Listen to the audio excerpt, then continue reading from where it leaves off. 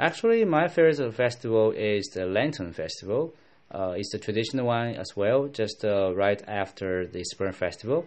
It is not really that popular in China now, but I like it because during the festival we will have some special lantern shows, and also you can play a kind of games with others, like the solving the riddles that were hidden under the lanterns or inside the lanterns.